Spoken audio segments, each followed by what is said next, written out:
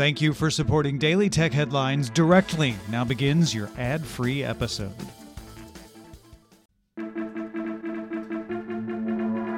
These are the Daily Tech Headlines for Tuesday, October 27th, 2020. I'm Tom Merritt.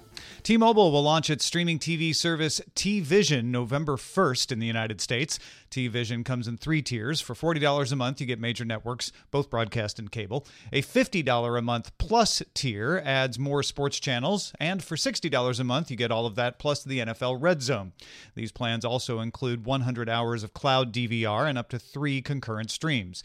A $10 add-on called Vibe adds 30 channels from the likes of AMC, Discovery, and Viacom, with 2 concurrent streams and DVR access that costs an extra $5 a month.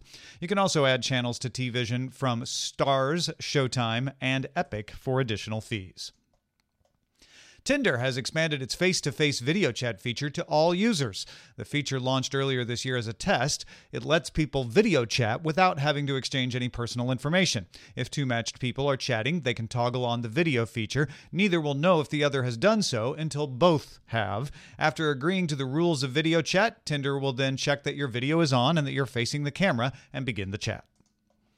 Apple App Store prices will rise in Brazil, Colombia, India, Indonesia, Russia, and South Africa over the next few days. The price changes are a result of exchange rates in local currencies and increased taxes. For instance, India is adding a 2% equalization levy to its existing 18% tax, and Indonesia is adding a 10% tax on foreign developers. Price adjustments will also happen in Iceland and Albania to align with pricing in other markets that use U.S. dollars selling with value-added tax. Zoom launched its end-to-end encryption in technical preview for all users on Mac, PC, iOS, and Android, as well as Zoom Rooms. It does not work on its web client, third-party clients, or phone calls. Some features will not work with end-to-end encryption on. Those include cloud recording, live transcription, polling, meeting reactions, and the ability to join before a host. There's also a maximum of 200 participants, and free users must verify a phone number before they can use end-to-end encryption on Zoom.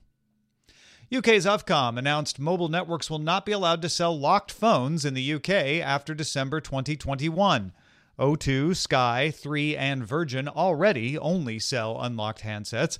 Ofcom is also requiring communications be provided in accessible formats like Braille by December next year as well.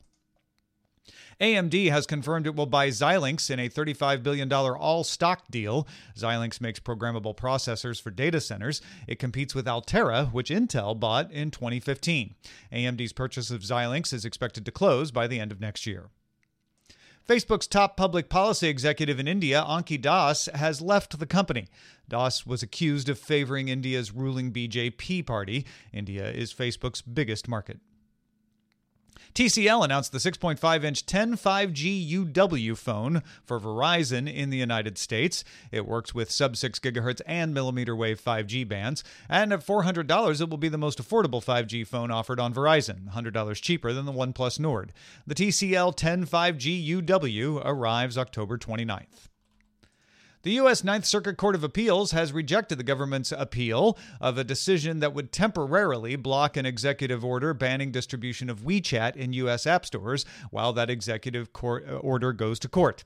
The appeals court said the full case will be placed on its January 2021 calendar. A similar appeal of a case against TikTok has also been fast-tracked. Finally, Daimler is partnering with Waymo to build Freightliner Cascadia trucks that use Waymo navigation for Level 4 full autonomy. The truck would come to the U.S. in years. Daimler competitor in trucking Volvo has a partnership with NVIDIA for autonomous driving. For more discussion of the tech news of the day, be sure to subscribe to dailytechnewsshow.com. You can find show notes and links to all the headlines there as well. Thanks for listening. We'll talk to you next time.